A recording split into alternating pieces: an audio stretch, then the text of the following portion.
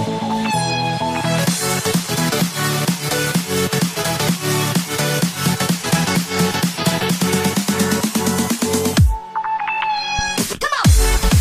up, everybody? Welcome back. This is a Fantasy Baseball special episode, second one we've had this year.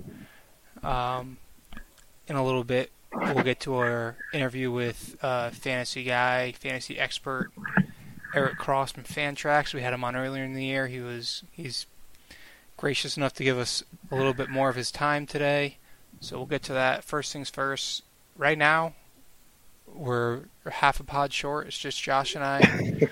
We're here a little beforehand. And what's up, dude? What is up, dude? This is a little weird. It's not gonna lie. It's super weird. Little silence in between some statements. We got to talk faster than normal, but it's okay. It's okay. It's okay. That's what we're here for. It's just a few minutes anyway. Just a little short intro. Yeah. Just a little short intro of fantasy baseball for those people that care. I guess we can give a little update on the big league. I don't think we've really given an update since our draft recap.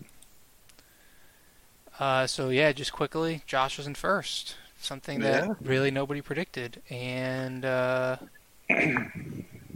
we got a couple bottom feeders. Kind of a weird standings right now. We even have a tie this year. Yeah, which is nuts. We never have ties. Ever. Yeah, it's wild. Like, I'm on pace to completely backflip everybody's projection. So, it's pretty wild. Yeah. I think everybody was like, I don't know. I'm just making it up, really, but I think it was like 6-12, 6-13, something like that, right? They said for me, but probably. Hey, whatever. What was I gonna say? Oh, a lot of trades have been had. A lot of big trades, a lot of dumb trades, a lot of bad trades, a lot of good trades, a lot of trades. It's been. I mean, yeah.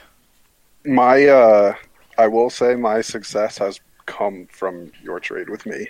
Yeah, to be and totally that's fine, honest. because I knew once we did that trade, I said the season's most likely over. I'm building into the future.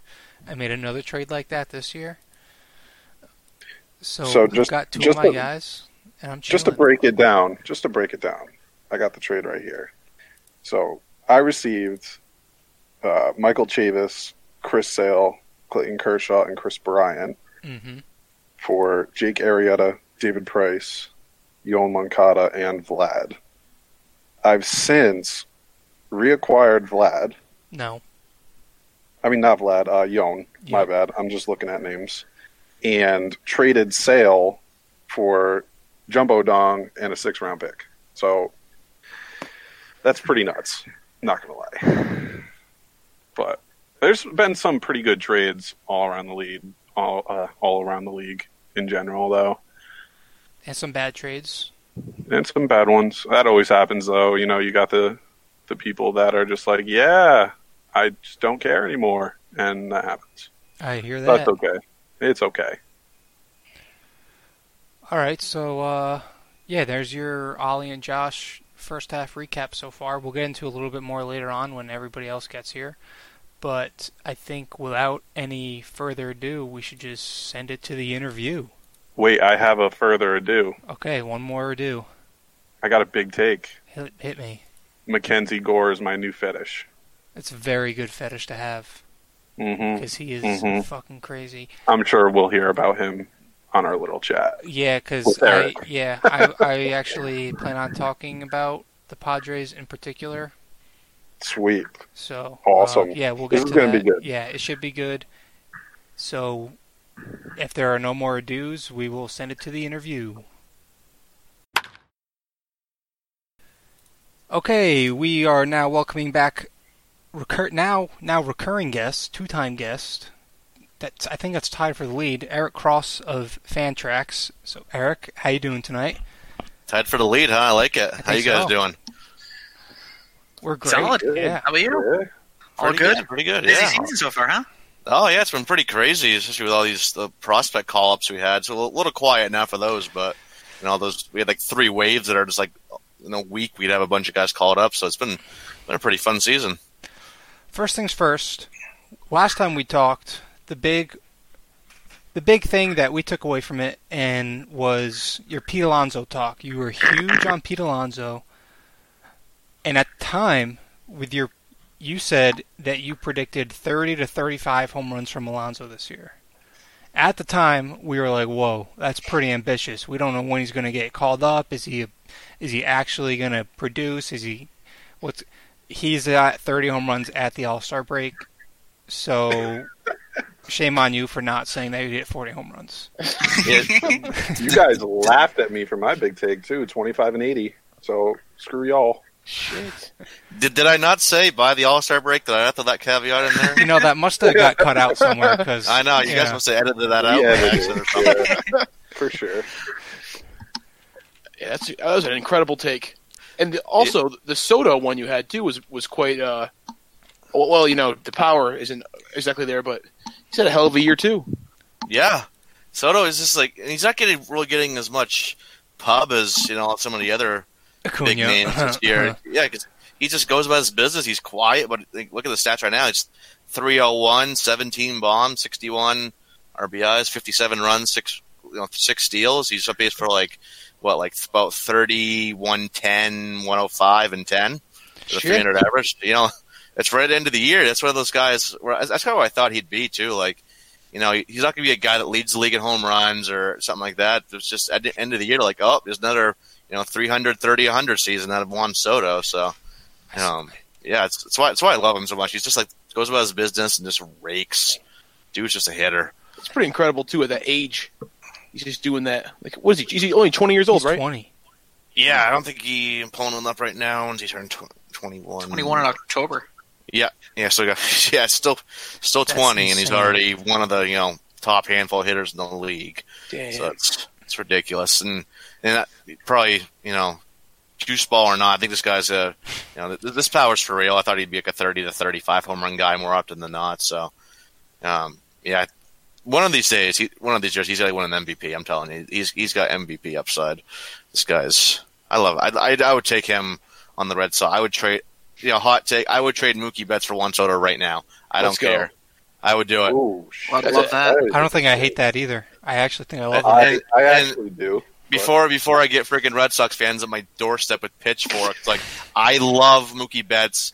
My daughter knows one baseball player, and it's Mookie Betts. So I love Mookie Betts, but Soto is going to you take the age, and I'm taking the age. If Mookie was doing this at 20, I would take Mookie. But just take the age and the fact that Mookie's gonna be gone probably after next year. So Soto is just gonna be a beast for a long time. It's wild too because the Orioles' #1 pick there, Adley Rutschman. He's already 21. He was 21 in February.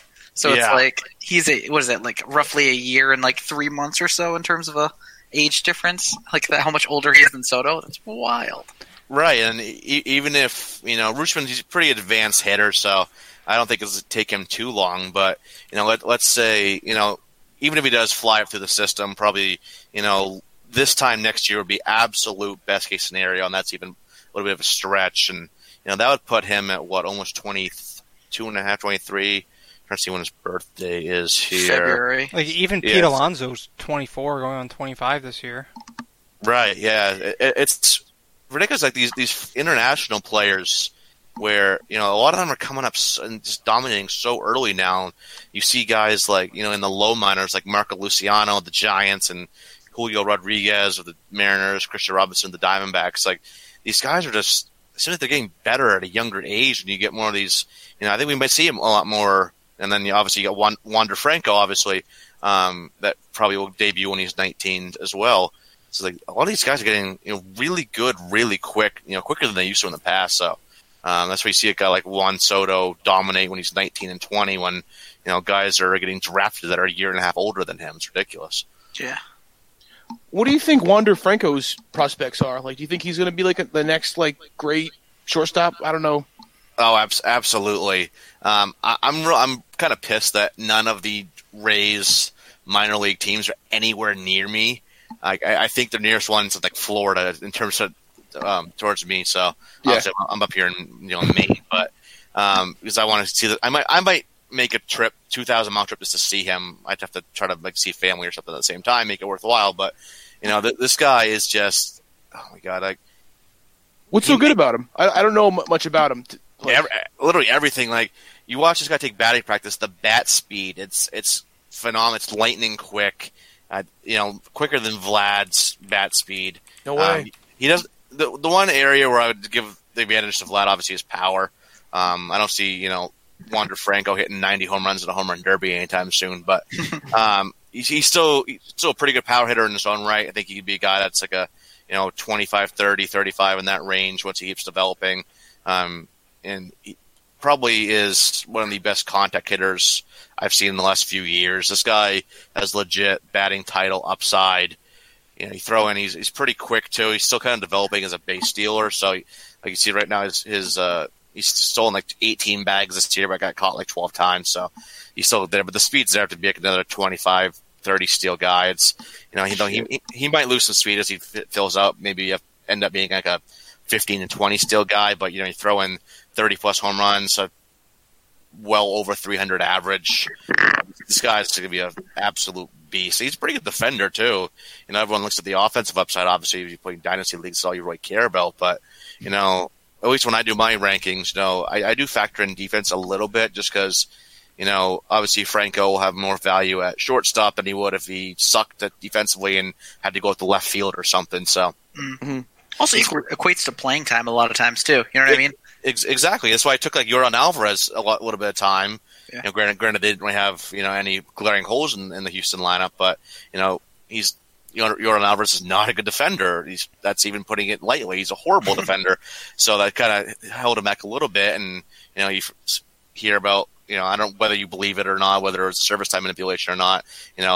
That was the reasoning behind holding Pete Alonso down and not calling him up last year, and the same thing with Chris Bryant a few years back. So it does play a little bit into it, and he's, I wouldn't say Gold Glove caliber, but he's very solid shortstop. He's got good feed, solid throwing arm. So I think he could definitely stick at shortstop, and you see what like Fernando Tatis Jr. is doing right now. That's the same type of player I think Wander Franco can be, with even a higher batting average upside than Tatis. He's that type of phenomenal, could be an MVP caliber player. Shit. Yeah, it's seems crazy to say that because he's freaking 18 years old, barely 18 too. It's like I think he's turned 18 this offseason, so and he's still down in high A, but he's just dominating every level.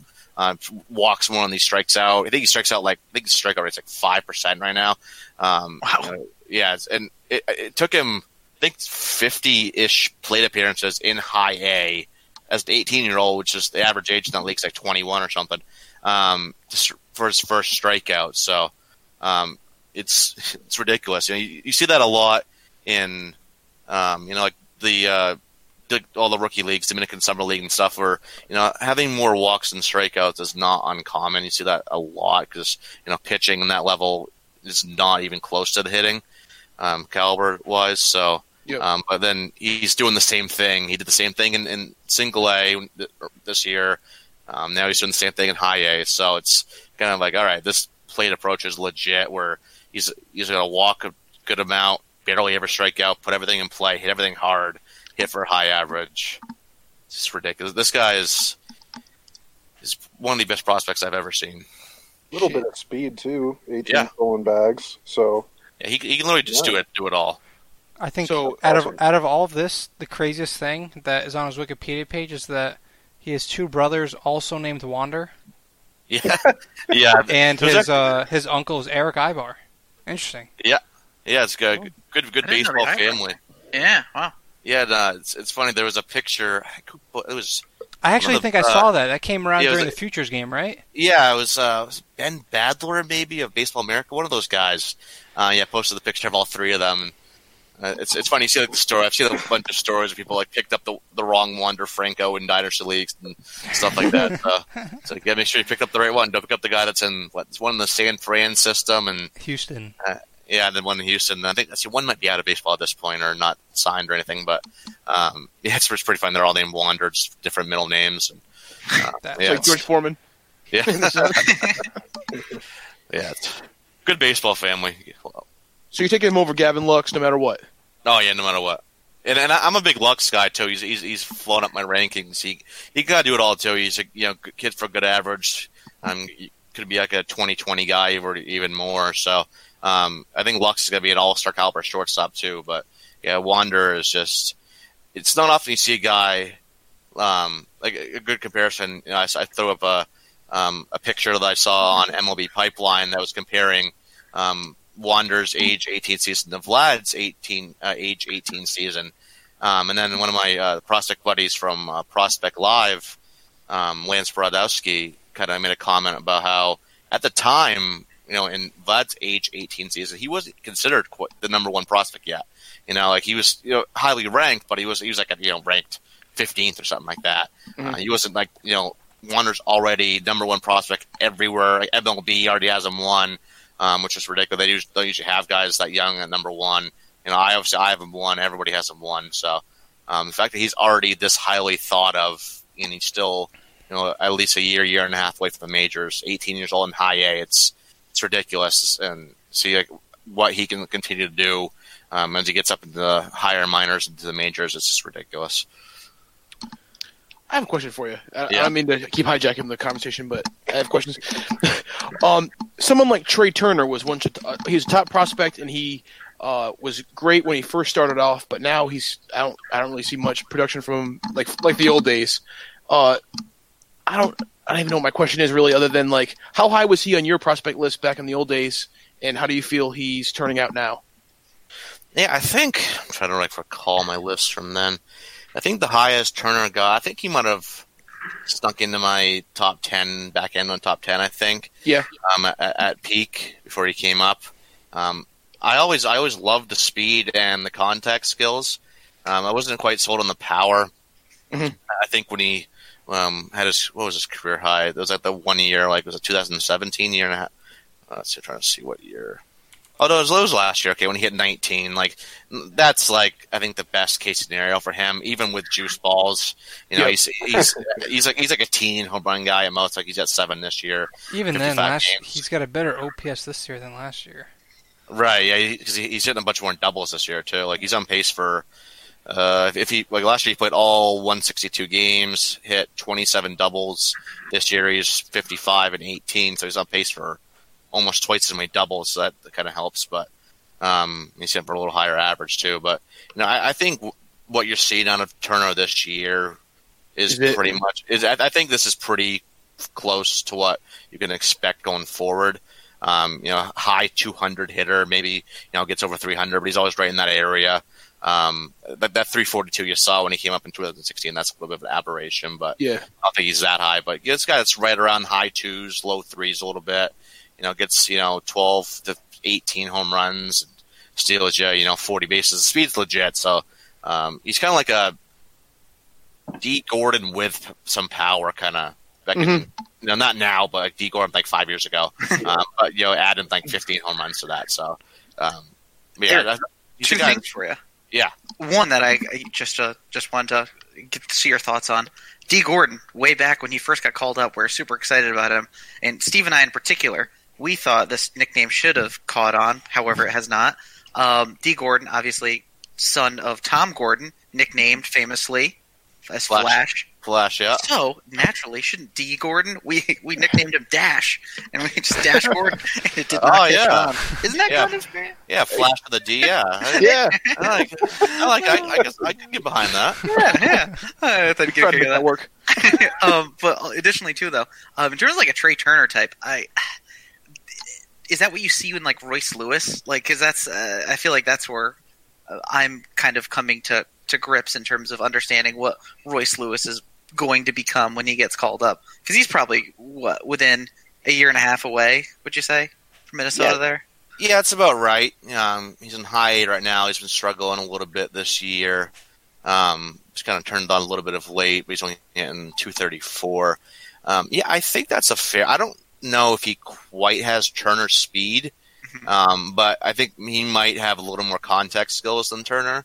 Okay. So I think maybe he might be more in the 300 to 310 range. Then so give him a little edge there, but then take away maybe. I think he's more of like a 30 to 35 steal guy as opposed to like Turner's like 40 plus. So, but overall value when you kind of like take everything into consideration, they have similar power. Turner's, like I said, kind of a teens guy. I think that's where Lewis ends up as well. I think their overall value when you factor in average home runs and speed, I think it's pretty similar. Okay, interesting. All right. Hey, yeah. Oh, sorry. So yeah, Steve, it's my turn. I'm so fascinated by this knowledge. I know, it's insane. But getting away from the prospects just a little bit, back into reality and what we see now. In your first half, so there's obviously busts, there's booms. Personally, bust perspective, I hate to do this, but Vlad hasn't hit the average that we kind of expected him to. He's only hitting like 250 or so. You kind of expect maybe the power won't be there right away. That's fine. From a boom perspective, honestly, I didn't think Ohtani would be as good as he is. He was really good last year, and I was like, all right, well, maybe it was just a one-year thing, because you see that all the time. People flame out in year 2. But he's kept it up. So from your perspective, who do you think like a really big bust in the first half, and Jose Ramirez doesn't count, and maybe someone that took you by surprise? And Yes, those guys you mentioned, those are solid, and I'm not overly really quick. I'll hit on it. Vlad's kind of struggles here.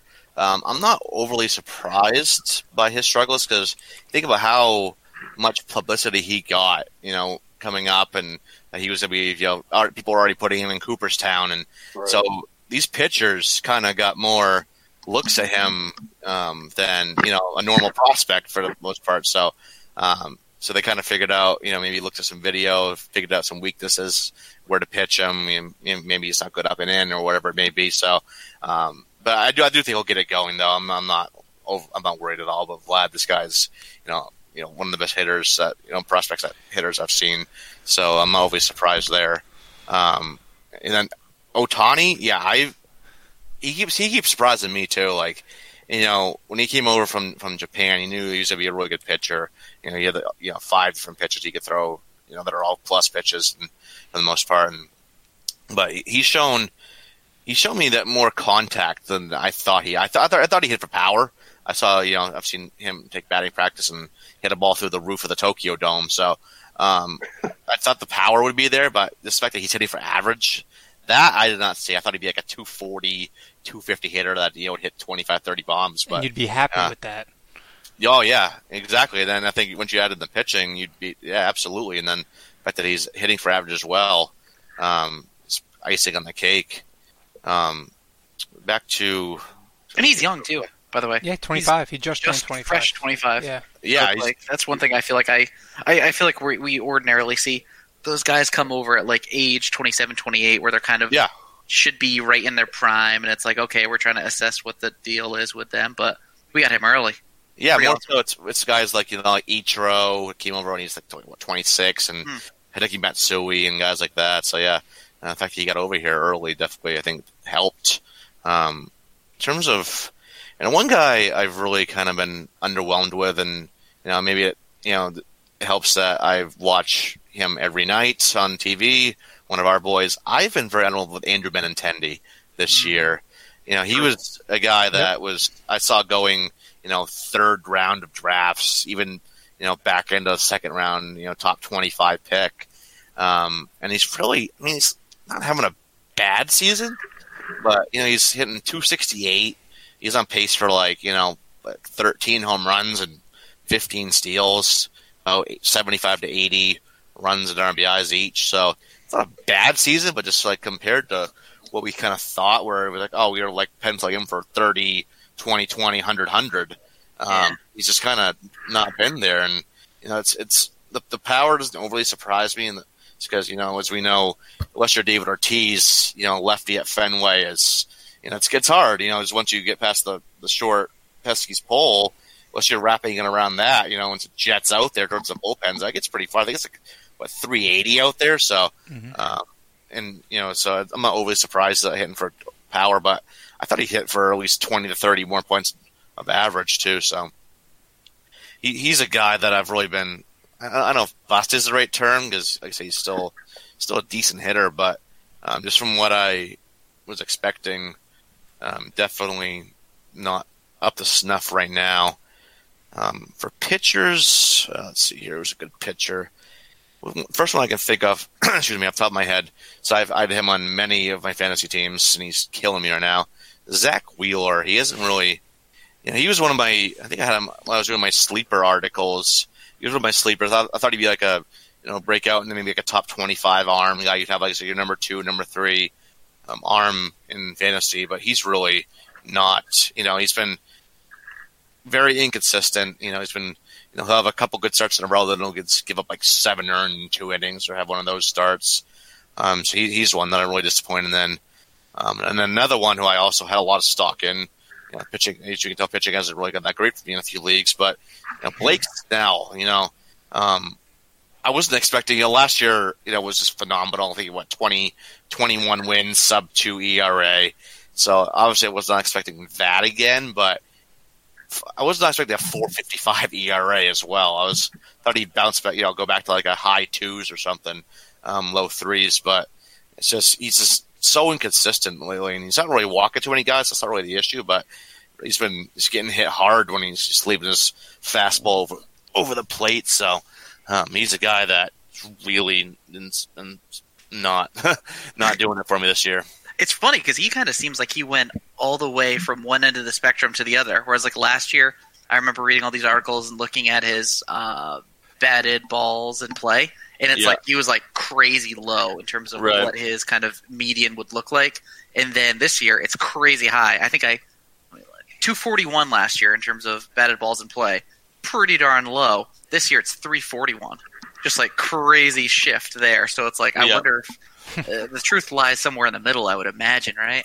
Yeah, that's kind of what I'm thinking too. Where obviously he's not like sub 2 ERA good, but he's not mid 4 ERA either. So I think he ends up from here on out maybe be like a 3.1 to 3.5 ERA guy, somewhere in that range, and whipping like the 1.2 range. So if I was like drafting here on out, I think he could be I think he's still like a top 20 arm rest of the way. It's not necessarily I think this draft was like one of the top 5 pitchers off the board in the spring or close to it. So kind of still disappointing, when you look at the end of the year. But I'm not calling him a fluke yet, though. No, I definitely think he's closer to 2018 Blake Snell than 2019. I will say that.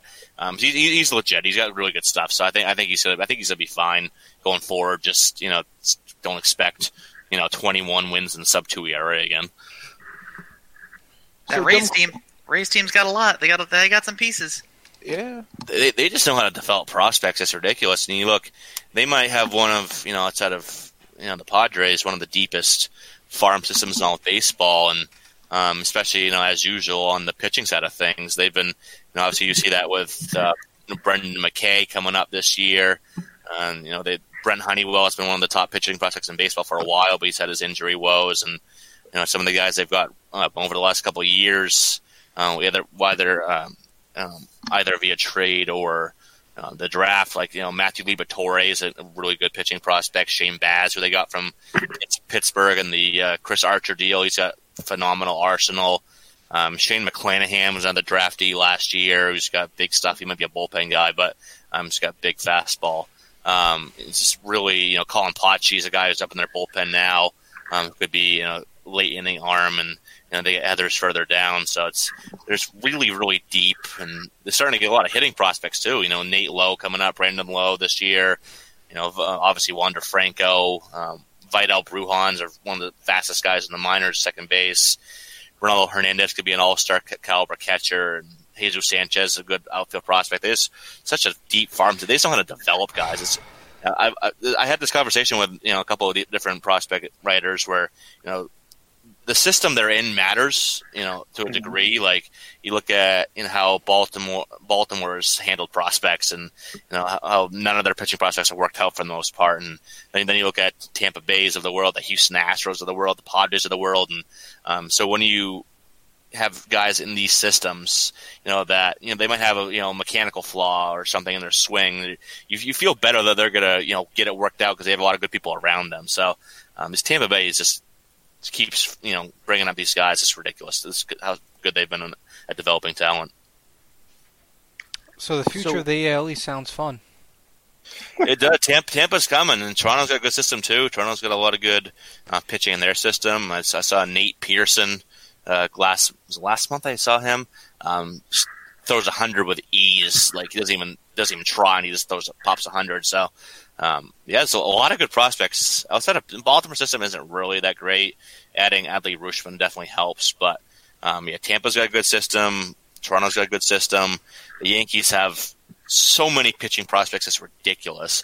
They probably have.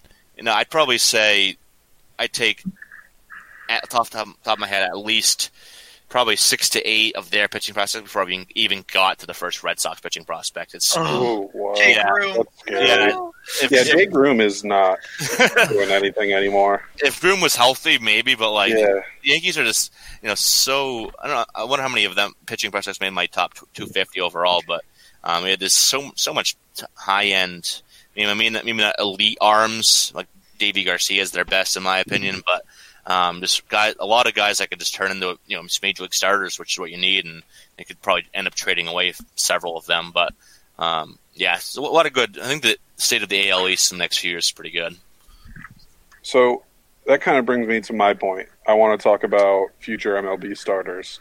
So I hinted on Mackenzie Gore before we kind of hopped on the pod. Yeah. I kind of want to hear your comparison with Casey Mize. Just because, I think I like Mackenzie Gore just because he's playing out west, and, you always hear about the hitter's paradise that it is out there. And, even if he does touch the Pacific Coast League, everybody bats high average up in there. And he's got a 109 ERA, something like that. And Casey Mize, Casey Mize has the 109, and Mackenzie Gore has like a .95, something like that. 0.96, yep. Yeah, so I just want to hear your comparison, I know you have Mackenzie Gore as your first starting pitcher on your midseason 250, but is there a lot of difference between these guys, or are they just going to be superstars in general? There's not a whole lot of difference. I think they both have Cy Young upside in them. There's not many pitching prospects in minors I would say that about, and there was definitely two of them. I think really the difference is, I think they're both going to be guys that just really have, low ERAs, low whips a lot. Gore has, he's more diverse arsenal, so I think he probably is a higher strikeout guy by a little bit. But at the same time, he probably, he's probably like a 10 to 11, 12 K per 9 guy, where I think Mize will settle in more right around a K per inning. But I've not seen Gore live because none of the San Diego farm teams come anywhere near me. Right. I've watched a ton of video, and I made the trip down to Connecticut. Was it back in late May with a buddy of mine to see just Mize and Matt Manning were going back-to-back days in Hartford, and Mize is as advertised. He had a little bit of a kind of rocky first, where he walked a guy, hit a guy, but he's zoned in. I think he had like one hit the next 5 innings. He was and he went through the next 5 innings in like 46 pitches or something ridiculous. Like kind of like had that like Mark Burley kind of feel. He was working quick, bulldog, just challenging everybody. Imagine if like Burley was a very good pitcher for a very long time. Burley with like better stuff, where it's just he's got challenge. He throws, he has a mid-90s fastball, mixes in, kind of put a little cut on it as well. Throws a slider as well, which is at least above average to plus breaking ball. And then I've said it before, I'll say it again. This is the best splitter I've seen since Clemens, since Kurt Schilling. This splitter, it's going on the middle of the plate, and then it just darts down and out. It's when he's throwing it right, which is basically all the time. His command with it is usually pretty on. It's just a devastating pitch, and it elicits a lot of those like bad video game type swings where the guy's way off balance and not even swings over by a foot. So, and then Gore's the same way. Just the Arsenal, he's got 4+ pitches, commands everything. That's the big thing with both of them is that both of them, in addition to having the dynamic stuff that they have and the bulldog mentality, is they know how to pitch and they can put their pitches where they want to. The command for both of them is phenomenal. So in control as well, you see their walk rates are both super low. Yeah, and more than just control, they can locate the pitches, which is kind of things you've seen kind of hinder guys like Touki Toussaint in Atlanta and some of those guys like that, where the command has not been there, so they've gotten hit because major league hitters obviously are the best hitters in the world. So and if you're going to throw, not going to look at your fastball on the outside and you're going to leave it over the heart of the plate, it's got to get hit.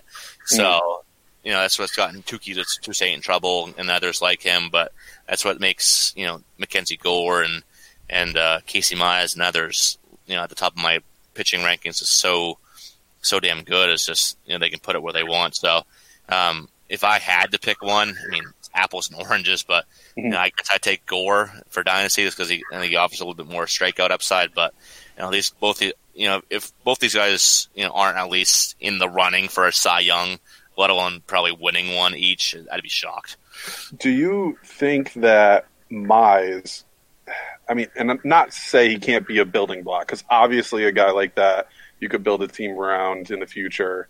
Do you think he is more vulnerable to be traded than, say, Gore, where the Padres kind of look like they have, something going the next couple of years? Gore comes into the mix, and he's set up in the rotation, where the Tigers are really struggling trying to, get their roster together. Like, is that like a piece where they go to try to get somebody big? Like, do you see any trade possibility for Mize coming up? I really don't. There's guys maybe with Matt Manning, but when guys like this, where he's so young, so good, and you can really build around him, and you have him under control for the next several seasons, I really don't see anything where they're gonna. Detroit. It's not like they're. If Detroit was more so a playoff caliber team that needed something, maybe, but even in that case, like guys, pitching prospects of this talent, you usually don't see get traded. And I do think Mize is a guy you can build around. I think he can be the next, like Justin Verlander type pitcher for Detroit, where you can just stick him on, as the ace of your staff for the next decade and call it good. So, I don't think I see them trading him. Okay, cool. Where does Dylan Cease end up in your rank still? Is he still up there with you? Yeah, no, he's still a top 10 pitching prospect. He's kind of one of those guys where command is sometimes an issue, command and control. But he's got electric fastball, mid to upper 90s.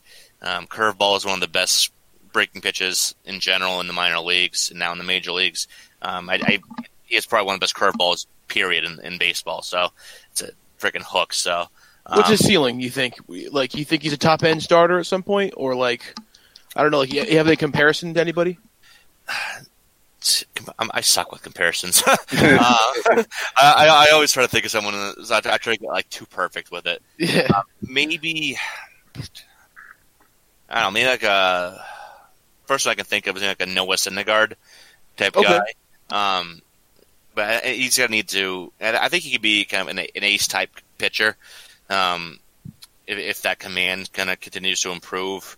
And he's shown that he can command his pitches, so it's not like it's a huge issue. Like, I'm not as worried about him as I am about a guy like Touki Toussaint, I keep referencing. But poor guy. But yeah, poor Touki. And I love Touki too. Plus I love saying the name Touki. I'll say Touki all damn day. But but yeah, no, he's really good stuff. The changeup's coming along. He's more than just a fastball curveball guy like he was a couple years ago. The changeup's really come a long way. And yeah, if he continues to kind of refine his command and kind of locate his pitches more, I think he can definitely be a type of a solid A. Not a Mize Gore type, but not too far off either. Mm-hmm. Sweet. All right, so last couple things before we let you go. I wanted to get your opinion. So we're obviously probably 2/3 of the way through the fantasy baseball regular season now. In our league, I wanted to, in the league that we have, so it's a 3-keeper league, 10 people. You have up to 5 starting pitchers. After that, it's pretty lenient. I wanted to tell you out of the 4 of us, our 3 potential keepers, and which squad would you roll with out of these groups? I got like Also, 7 potential keepers though. Then if you want to, yeah, okay. Anyways, Okay. It's a points league that heavily favors strikeouts and big power. yeah, Okay. all the good stuff. All right, so I'm not going to tell you whose team is who, and okay, All right, so Yeah, but how do I make- not chime in and add the guys that I could keep? make this, okay. Well, I will list all the possible keepers, and he can pick the 3 that he wants. Okay. All right. Okay. Sounds good. Okay. Yeah, I can do that. All right, so the first team, possible keepers. I will go Freddie Freeman, Manny Machado, Ronald Acuna, Rhys Hoskins, Javi Baez, Aaron Nola, Noller. and Shane Bieber. Shane Bieber. Okay. I'm typing this all out so I can remember it. All right. Next. All right, next we will go. This one's probably a little shorter list here. We have Josh Bell, Vlad Jr., Juan Soto, and Shohei Ohtani. And is this both Ohtani, so hitter and pitcher? Yeah. And Yeah. also, there's a little loophole in here because you could technically have 6 starting pitchers since his primary position is DH. Gotcha. Okay. And team number 3, we have Pete Alonso, Mike Trout, Mookie Betts, JD Martinez, Chris Bryant, Clayton Kershaw, I guess Barrios I'll throw in there, and maybe Corbin, French guys. All right.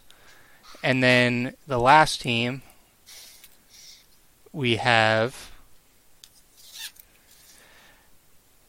Tatis Jr., Yelich, Harper, Arenado, Verlander, DeGrom, and I'm going to toss in Luis Castillo as well. Oh, jeez, this is tough. Crap. A lot of You good remember teams that here. shit? Yeah, a lot of good teams. It shows you All that right. the bottom end of this league is pretty dog shit. Pretty bad. Yeah. Yeah, I was like, God, like, I think, like, you have, like, these 4 teams that have 20 in my top 25 in the Dynasty. So. All right, so I'm trying to think top 3 here. Oh, geez, that last team. Who do I take out of that top 3? Shoot. Maybe Harper. Oh, God, I hate taking a Harper from anything, though. All right, so at first glance, jeez. I think on that second team, actually he's having the best season out of the 4. Long term, I like Bell, maybe Bell or Ohtani out, but let's see, Acuna. I think first glance, the last team, the Yelich team. I would at first glance. So I can either go Yelich, Arenado, Harper, or Yelich, Arenado, Tatis, and have maybe the best shortstop, outfield, third base combo. That's your favorite one? Leaning that one. Oh. This was very. I thought this would be easier. I could pick a team out instantly, like, oh yeah, that team. But this was legit hard. These are all like, none of these teams are anything to scoff at. So, I would not disagree with your choice there, Eric. Why's that? I wonder whose team that was. is in third place. Let the third team. It's gonna be hard to pick 3 from these teams because it's not No like kidding. none of these. Neither of these teams are where I can be like, oh, boom, A, B, and C. Maybe not even the first one where I'd definitely say Acuna from that first one, and probably Freeman. Then it's like Machado, but he's kind of having a down year. Baez is great. I'd probably go Baez. Strikes out a lot, though. He strikes out a lot. Matter. A lot of power. A lot of power, though. Absolutely. And he has shortstop, third base, second base, too. Right. Yeah, that's big. Second team, I'd take Vlad Soto, definitely. He's 2 of my 3, but then, you got to pick between Bell and Ohtani. And then Trout, Betts for the third team. Then it's between Pete Alonso and Chris Bryant. Are you kidding me? 2 of my boys, I think I have Bryant ranked higher, but not by much, a few spots. So my rankings, and then that fourth team. So it's you guys are all set up good. Yeah. All right, congrats, Gilly. You have the Arrow Cross blessing. This is like a little B on Twitter. Oh man! And now he's going to start tweeting in all caps and just say, "You've been blessed by Eric Cross." That'd be awesome. Blessed. Thank you, based Eric. Yeah. And then one last thing before we let you go. This thing that Steve came up with on Tuesday, which I thought was absolutely asinine, one of the dumbest things he's ever said. Oh, jeez. He wants to toy with the idea of demoting Benintendi to AAA and trading for Brandon Belt and Will Smith to replace him. All right, hold on, Eric. Before you answer that question, I have another question for you because Oliver's insulted me. So after you answer this, I have to finish it off with another question that insulted me from Oliver. So, okay. How do you feel about Benny? How do I feel about Benny? Yeah. About potentially. I really like Benny. I think he's going to be an all-star caliber outfielder for a long time. But, could a little demotion do him good this year? I don't think he's to the point of getting demoted. Maybe if he's... we haven't even demoted JBJ. It was hitting, 0.02 for, But, I don't think Benny's to the point where he's, we don't have anybody to really bring up. They've shown that they're leaving Risday in AAA. He could hit 700 in AAA. They're leaving him down there. There's really nobody else to throw. We don't really have many good outfield prospects in the system. Let's like Jarren Duran. Oh, come on, Gilberto. Well, yeah, but he's not playing anytime soon.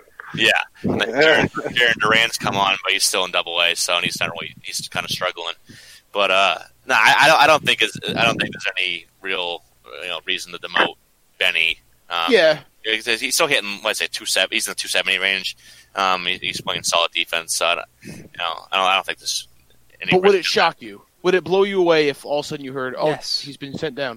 Yeah, it would. It would shock me to the core. You'd be like, oh no. Yes. What would shock you more? The Red Sox trade Mookie Betts in the morning, or the Red Sox demote Benintendi in the morning? More shocking would be Benintendi even demoted. Yeah, agreed. Oh, what the fuck! All right. I don't think we're trading Betts either. But also agreed. We have a GM who runs his team almost like a fantasy baseball team, where he's him and Jerry DiPoto just like the wheel of the deal and trade everybody. So it would shock me, kind of like how Nomar shocked me 15 years ago. Thank you. It would. But at the same time, I'm not saying 0% chance that he's not traded because it's not sounding like he's going to resign here.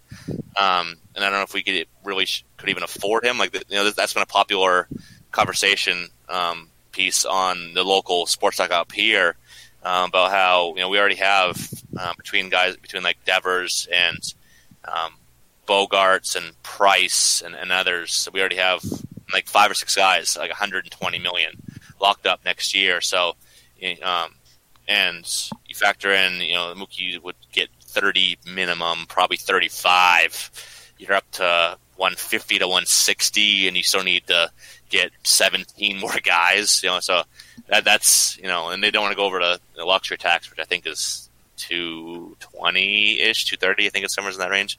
So that'll leave them $60 million for 17 guys, which is obviously not a lot in this day and age for baseball players. But I wouldn't put it totally out of question. We've traded Lester before, we traded Nomar, so I'm not going to say it's 100% not going to happen, but it wouldn't overly surprise me if we did trade Betts at some point. If he was, wouldn't it be now the time to do it, though? It would. I think we're kind of in that. We're still 3 games out of the wild card or something like that. We're still kind of hanging on, playing well enough to kind of stay in that mix. Gonna learn a lot these next 2 weeks too. Yeah, I think we got a lot of Yankees and Tampa Bay coming 14 up. 14 straight after the Baltimore. Is that what it is? Yeah, it's something like that. Yeah. You see us say we go 4-10 or something, and all of a sudden we're 7-8 out of the wild card in the second week of August. Not good. Yeah, so then I think you could see something with Dombrowski at the helm. Where you trade him to I don't even freaking know, Atlanta or something. What to say? Right, what's a hypothetical package for him right now? Ooh, that's it's tough because you look at the teams that, first of all, probably have the stuff to get him, aren't really contending. Like the Padres, 1, have an outfield overload as it is, and 2, aren't in contention. They're not going to trade for him. Yeah, but they have an overload of outfielders that can't play in the outfield, realistically. Yeah. You know what I mean? I feel like they have, perennially have, 2 guys out there that it's oh, those are left fielders, bottom Will Myers playing center field last year. Exactly. Yeah. So yeah, they have 1 good defensive outfielder, and that's Manny Margot. So, but no, I could see the only team where it kind of makes sense in my mind that you kind of got a package like you said. Are they contending? Does it make sense to trade for Betts, and then do they have the stuff to trade for him? I keep going back to Atlanta. Yep. I could see that. They're kind of set in the outfield. They got Acuna, Riley, and Markakis, but Riley's been struggling lately. Yeah, you're telling me. I wouldn't be surprised if they kind of sent him back down for a bit. Plus, he's not really a left fielder. He's just out there because Donaldson's actually staying healthy for realistically for the first time in 3 years. But yeah, I could see something. Oh God! So I think we'd want an outfield prospect back. I could see. I don't know if they want to give up Christian Patchy. It might be. I think it'd be one of Patchy or Waters. Probably Waters, plus one of at least one of their pitching. Maybe an Ian Anderson. So an Anderson, Waters, and maybe they keep going after pitching prospects and throw in. Maybe a Tuki Toussaint or something like that, Kyle Wright, where it's going to take probably 3 of their top 5, because you still have Betts for the rest of this year plus next year, so you got him at least for another year after that. And I think there's a good chance he could re-sign down there. He's a Southern guy. I think he's from Tennessee. I think Mookie's from. So I think maybe Atlanta's the closest team to where he grew up. So realistically, he could resign down there, so I think it'd have to be a significant package. And I think with kind of the state of the Red Sox pitching staff right now, and how we have not many high-end or any really high-end pitching prospects in the system, we have a lot of back-end guys like Mike Shawaryn and Tanner Houck and Darwin's on Hernandez and stuff like that. So I think they'd want an outfielder, I think, to kind of be the heir apparent replacement of Betts for the next couple of years. So that's where you go, Patchy, Waters, and then I think they'd really try to bolster up the pitching. So you got guys like Toussaint, Ian Anderson, Kyle Wright, Bryce Wilson, Colby Allard, Kyle Mueller. So many pitching prospects in that system. So you see a handful of those pitching prospects plus one of the outfielders to get it done. Any other dark horses in terms of? I feel like one that pops into my mind, even though they're not really. They're still in the mix, certainly, for the playoffs and everything like that, but the Phillies, because it's at this point, they know they're out on Trout when that big plan, I think, way back was almost like an NBA-style superstar team where it's we got Harper now. Maybe we'll get Trout when he's a free agent. He's going to come home to Philly. Could you see them making a splash? I know that they don't really they're not as well equipped as the Braves per se, but could that be a landing spot? The Cardinals, I feel like, are an always weird team in a mix of potential superstars that become available, like a Mookie Betts, where it's suddenly they're in the mix and they trade for him and they make a contract work and build around him, just like they did with Goldschmidt. I don't know. I'm trying to be creative about it as well because there aren't any glaring obvious spots for him to go. I like Atlanta, to be honest. I hadn't put a whole lot of thought into that just because of how young they are, but that would be an interesting blend of a proven MVP caliber veteran with their young stars. Yeah, no, I wouldn't rule Philly out. I think, they don't quite have the system of an Atlanta, but they're kind of rolling out. So they got Harper out and right, and they're kind of rolling, Adam Hazley and Kingery, who are decent little players in their own right, but obviously you'd make room somehow for if you had the caliber like a Mookie Betts. So to get something done there, they'd have to almost get rid of all their top guys. Like I think it would take probably their best hitting prospect is Alec Bohm, third baseman. I think it would take him plus. Though we don't really need another corner infielder. You get Devers and Dahlbeck and Chavis and Tristan Casper. Yeah, who's I think would be the best one of all of them. But you can make room. But I guess so in Dynasty you take Cassis over Dahlbeck? Yes. Huh. I give the slight edge power wise to Dahlbeck. As I've seen him, he's been here up in my neck of the woods for the last basically year now, and this dude has legit 40 homer pop, and Cassis is not far behind. But Cassis is a better overall hitter, doesn't strike out as much, but has more contact. So I think he's probably going to oust Dahlbeck in the average department by a good 30 to 40 points. So good to know. I just picked him up in my Yahoo League. Nice. For Dahlbeck. Yeah, I think they're both really solid, but I think Cassis is just a better pure hitter. But yeah, to go back to, so I think we'd have to take probably Bohm and then plus like an Adonis Medina or Spencer Howard. They get some good guys at the top, but it gets kind of not. They don't have a lot of high end talent, so outside of like a few guys, they probably have to salvage most of their top guys to get.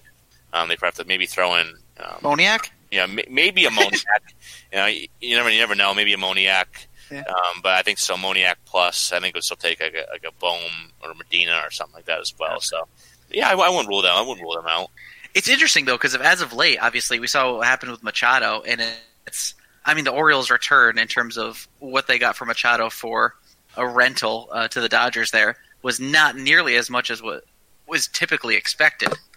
So it's just interesting to see how the trade market kind of reacts to that type of superstar being the last star traded at the deadline as a rental, where A, he didn't re-sign, B, they really didn't get a ton for him considering that, and then C, you have the whole other aspect of there being a singular trade deadline.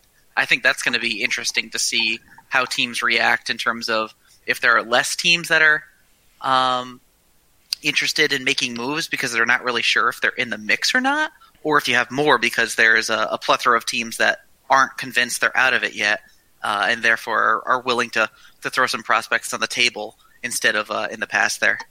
Yeah, I think it's probably the latter there. I think you're going to see more. I think it's going to be maybe one of the craziest trade deadlines in history this year with just the singular trade deadline. Big how take. There's not a whole lot of teams that are out of the mix. I mean, you look in the AL where you have. I'm trying to pull up where's the wild card? You got like 4 or 5 teams fighting for it.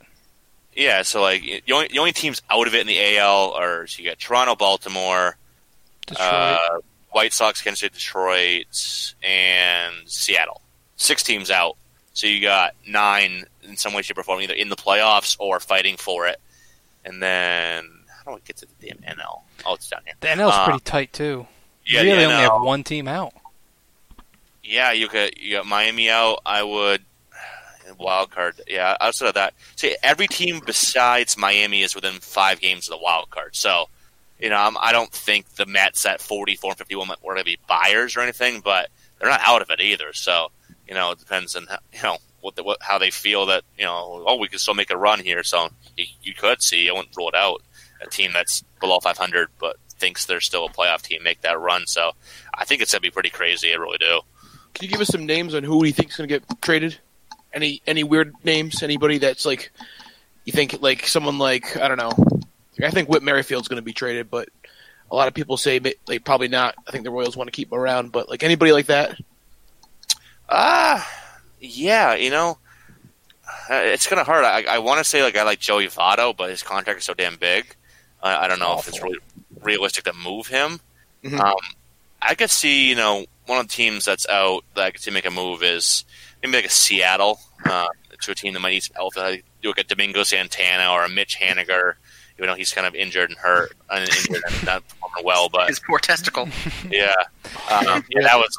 I can't even. I heard when the first time I saw that, I was like, "That's just maybe awful." Yeah, kept growing. You get like sympathy pain for the guy. Like I was like, Jesus, like this is not something you want to see. But yeah, I could see Seattle make some move. Obviously, they get the Jerry Dipoto, so he's the king of wheeling and dealing. So even more so than Dombrowski. So I could see Seattle making some trades there. Maybe some outfielders go. Outside of that, what about Arizona? I feel like they're going to unload everybody, even though they're still in it. I mean, they could. They're only half game out of the wild card, though. So what do they have to unload at this point, though? Well, they have like Adam Frankie. Jones, Jared Dyson. You could maybe even Robbie Ray if they struggle this next week. Like they could get some really good, close to major league ready pieces and be right back in it even next year. If Luke Weaver pans out and Carson Kelly, who's having a really good season, even though playing time is a little restricted, they're kind of killing that trade with Goldie. Looking back on it, yeah. I'm trying to think. A team here I'm looking now that makes a lot of sense that could send off some guys. I can see since Cincinnati making some moves. They kind of have a log jam between what they already have in the major league level and then some of their top prospects. So I could see a guy like a Scooter Gennett or Eugenio Suarez, something like that, be traded. Maybe even Puig, who knows? But and then Iglesias, what's the old saying? Like the worst guy to have in your team on a bad team is a good closer or something like that. Probably botched the wording, but there's no need for a good closer. I know Iglesias kind of had a down season, but I can see Iglesias being moved. Or guys like Gennett, Eugenio Suarez, Puig. Just to get Senzel. Senzel can't play the outfield, but he's probably a better infielder, so get him back into second or third. And then they have Jonathan India. So they have a lot of guys like second, third, short type guys. So I can see them making a move because they're one of those teams that's only 5 games out of the wild card, but at the same time they're last in the NL Central, so they have to go through a ton of teams. So probably pretty unrealistic that they make the playoffs at this point, even though they're only 5 games out. So they have to pass like 7 teams to do so. But I can see Cincinnati making some moves. Seattle, those would be 2 teams I'd look out for. I get it. Hey, I don't want to keep you too long. I know Oliver wants to end this pretty soon. I can see his eyeballs popping off. For the rest of your life, right now, who would you rather have, Trout or Acuna? I know you retweeted that for us, but didn't somebody? Wasn't this on Twitter like 3 days ago? Yeah. Yeah. Okay. It is close because you got to factor in the age at this point, where Trout's, I believe, 27 and Acuna is 22, 21? 21. 21.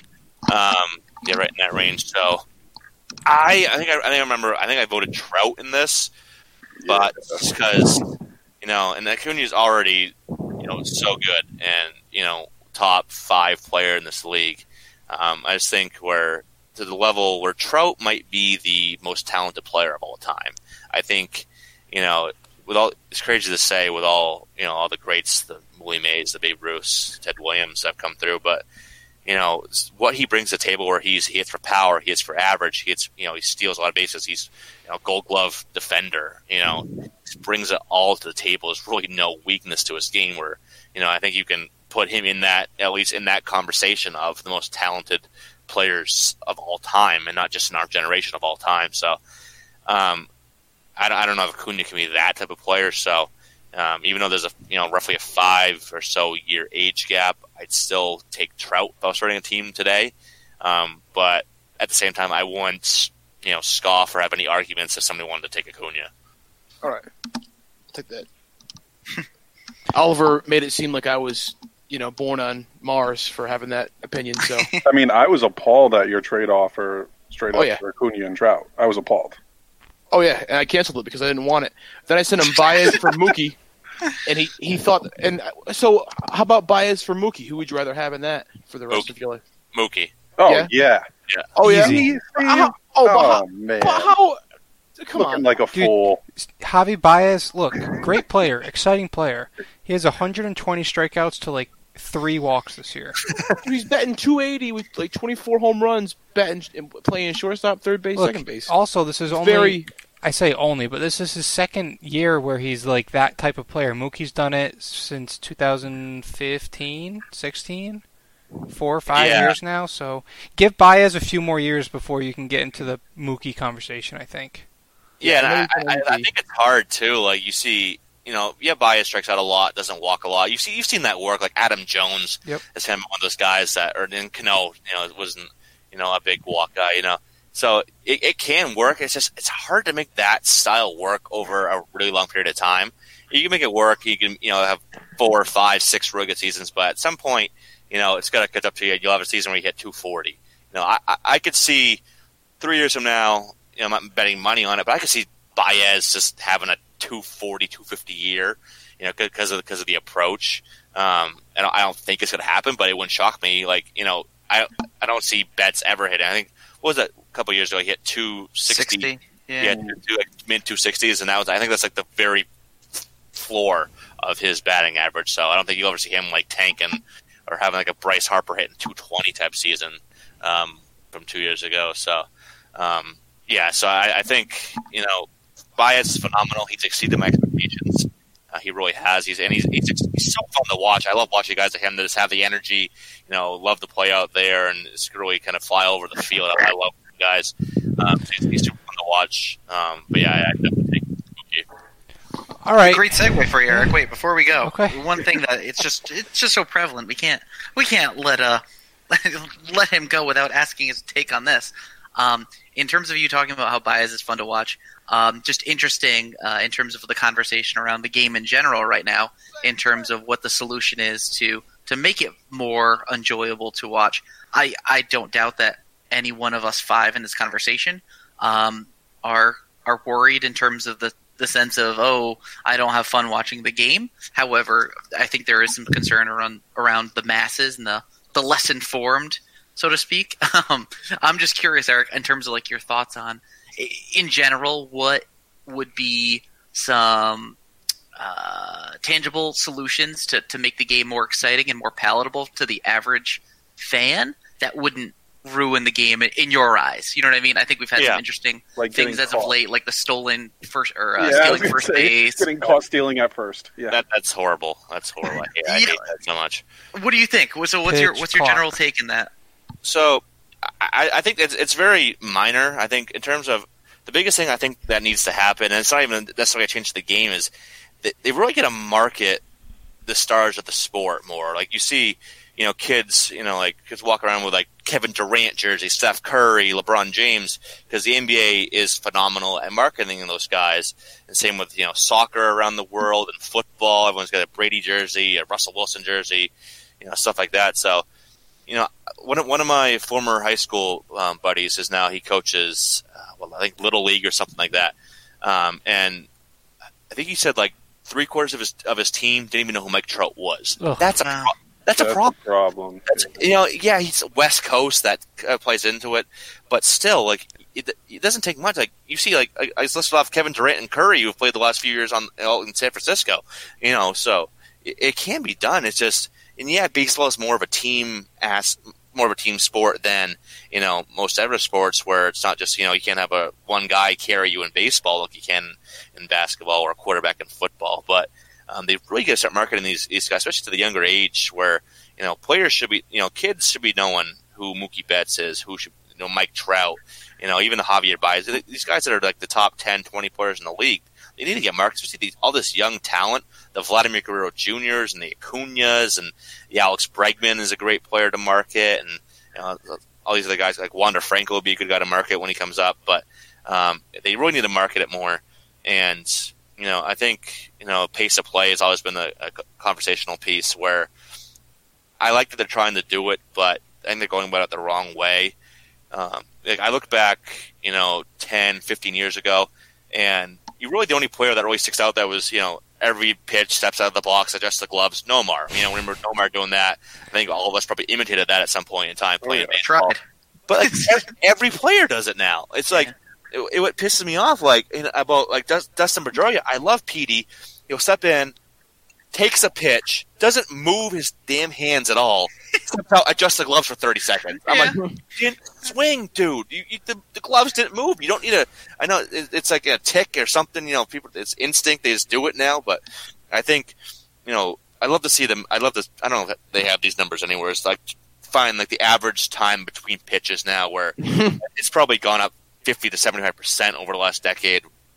I think I'd love to see them cut down commercial time. Obviously, we'd all would, but obviously they're not going to do that because of the money involved in it. But I think it's on the umpires really just to keep these guys in the box, and you don't need to adjust your batting glove 76 times every at bat.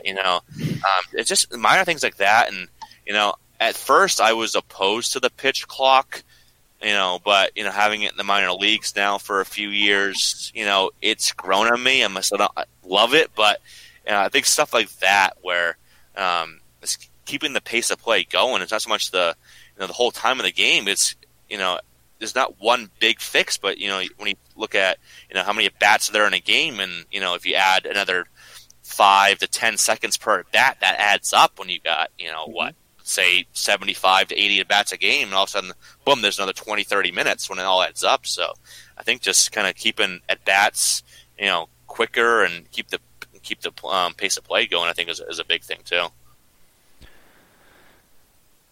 All right. That was an awesome answer. Yeah, Thank you. That was great. I've thought a lot about this. That's why I wanted to kind of hear your thoughts, just because outside of the prospects and all the usual stuff there, some kind of some meta thoughts, so to speak, in terms of the game.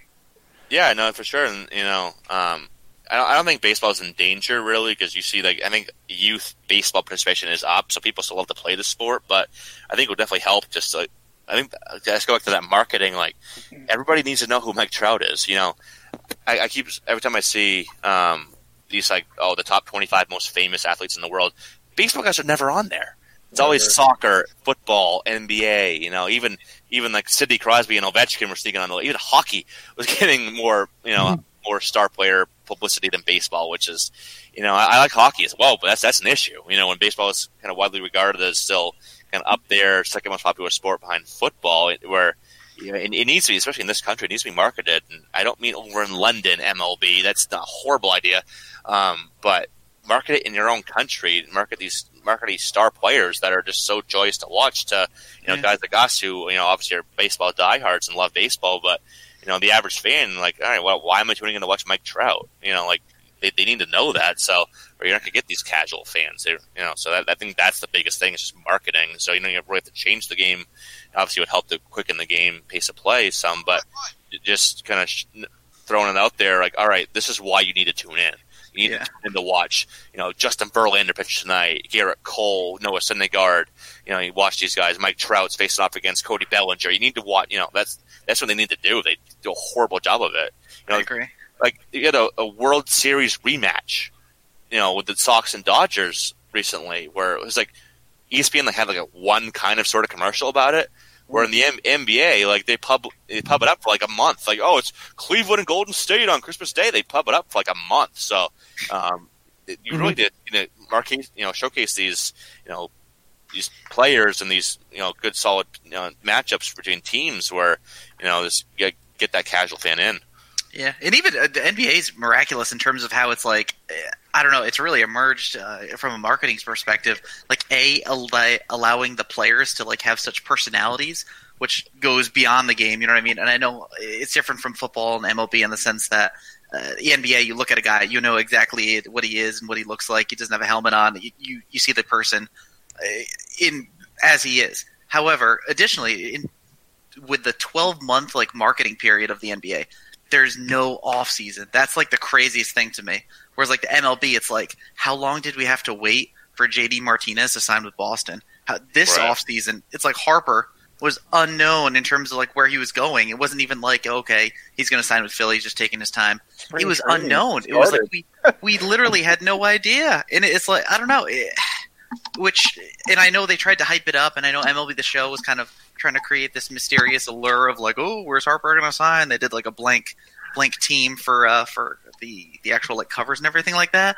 But I think that I don't know. I think that's a big part of it, and I totally agree in terms of the marketing campaign, but also making it literally trying to make it at least a 10 to 12 month sport. It's like a month ago, or not even that, but the NBA was all people were talking about on Twitter. I'm sure you saw that a couple weeks ago. I don't know if you're a big NBA guy. Oh, but yeah. It's just like that was wild in terms of free agency. And I know that was kind of out of the ordinary, so to speak. However, At the same time, it's like you wouldn't have even known if you looked at Twitter that day that I'm sure we did in terms of baseball still going on. Kemba. That's why we were looking.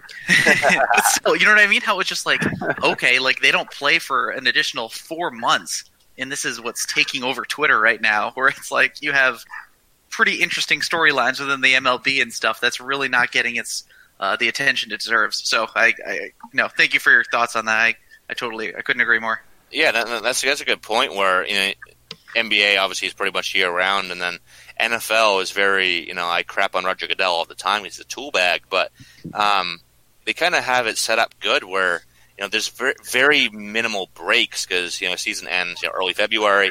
Then you get a little break, but then you got like OTAs, and then you got like the combine and the draft. It's like everything's like you don't get more than like a month break before you have at least something where people are like, all right, we got OTAs, and there's always someone who's not showing up at OTAs. So then you get in training camp. So baseball, it's if free agency is not hopping, it's from November, December, and January, most of February, you got 4 months of not much. Obviously, diehards like me, watching the Arizona Fall League and Winter Leagues, and obviously, stuff like that. But and I don't know what they really can do. I guess they could kind of show more of the AFL because it's got some good some really good stuff. And I'm actually going out there this year for a few days, so it's really cool. They could pub that up, and I don't think the Dominican Winter Leagues would really do well, but I think they got to do something where I don't necessarily know what it is, but maybe change the structure of free agency, tweak it a little bit, make a floor so you don't got teams that don't want to spend like Kansas City. Maybe put a floor in for salary. Who knows? I don't really have any good answers for that, but yeah, it's definitely a good point where you need people shouldn't be forgetting about baseball for a quarter of the year. They need to,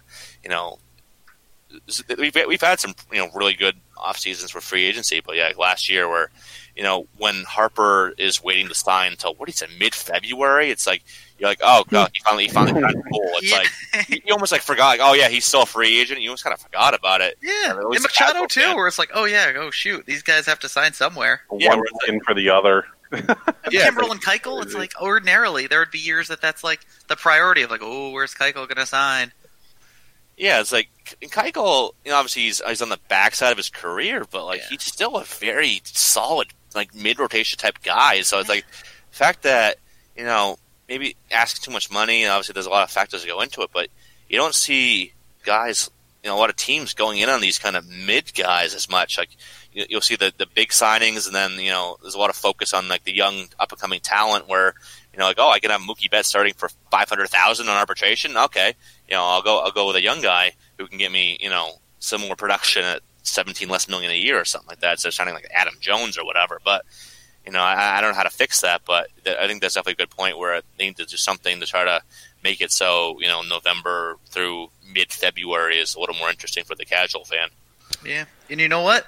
People like you might be fighting the good fight, and maybe fantasy baseball is the answer. In all honesty, maybe kind of fantasy leagues, maybe. Yeah, exactly. And then all of a sudden it's going to have the fantasy football type emphasis, where it's like kind of have an MLB Red Zone type deal, and people are tuning into that at least. That'd be a good idea. Like every time there's like two guys on base, I don't know how they do that, or that would be interesting. Bottom of the ninth. Down by I don't know how they do that, but that'd be good if they figure out like how they would do that. I think that'd be pretty cool. But baseball's kind of fallen into I hear a lot of people like, oh, I kind of have it on in the background while I'm doing something else. Like so I don't like hearing that. I'm guilty of it too. I'll have it on the background if I have on the radio and I'm cooking dinner or whatever. But on a Saturday night, but it's when people just like sitting down to watch baseball. So. And I'm not too worried. I think Rob Manfred, he's at least trying, which is maybe not agreeing with how he's going about it. Some of these like steal first type crap, but starting in the minors. I know you guys saw this how they're starting a guy in second base and extra innings. I'm not a big fan of that either, but they're at least trying. So I still got some optimism that they do figure something out at some point. All right, Eric, you gave us about an hour more than you agreed to, so thank you for that. I know time flies. Just get talking. It's good. Just talking baseball. It was awesome having you on again. If you're out there still listening to this for whatever reason, first of all, thanks. Second of all, go give Eric a follow on Twitter at EricCross04. He's probably one of my favorite baseball follows. He answers to absolutely everybody. Even if you're a Yankee fan, he'll answer you about any question you have. If you're talking about which high A prospect should I have, that's like 3 people in the world have heard of. He knows them. He'll give you the answer. So make sure you give him a follow. Fantrax a follow. And again, Eric, thanks for coming on. And I'm sure we'll regroup again sometime during the off season before free agency or something like that. Yeah, sounds good. Thanks for having me on, guys. Always a pleasure. Thank you, Eric. Thanks, guys. All right, take care. Bye. Bye. Okay, everybody. That was our interview with Eric Cross. I'm just here by myself right now as a little closeout. Friday morning, the morning after the interview. We didn't really have time last night after Eric gave us literally an hour and 20 minutes when he said he would come on for half an hour, so that was awesome. We really got involved with a bunch of stuff. I hope you enjoyed it. Be sure to follow him. I mentioned it, but be sure to follow him on Twitter at EricCross04. Be sure to follow Fantrax at Fantrax. They're not only Eric Cross, but Fantrax is also super interactive on Twitter. They help us whenever we reach out to them with polls or questions or anything like that where we want to get a big audience. Obviously, I'm just here by myself, but I'd like to just say, if you like what you heard, we record every week, new episode every week. Follow us on Twitter. We're at Small State Takes. Give us a follow there. We're on Sports Country Internet Radio's lineup as well. We're on every Tuesday there. If you prefer, satellite radio atmosphere, we're on there. And yeah, just be sure to spread the word. I hope you guys liked Fantasy Baseball Special Episode 2. Even though it's not solely Fantasy Baseball, we just really get to talk baseball with a baseball nerd, and we have a good time doing it. And he'll be back. Eric's a good dude. Big Red Sox fan, so that helps. So if for some reason you've listened this far, thanks. And we'll talk to you guys next week.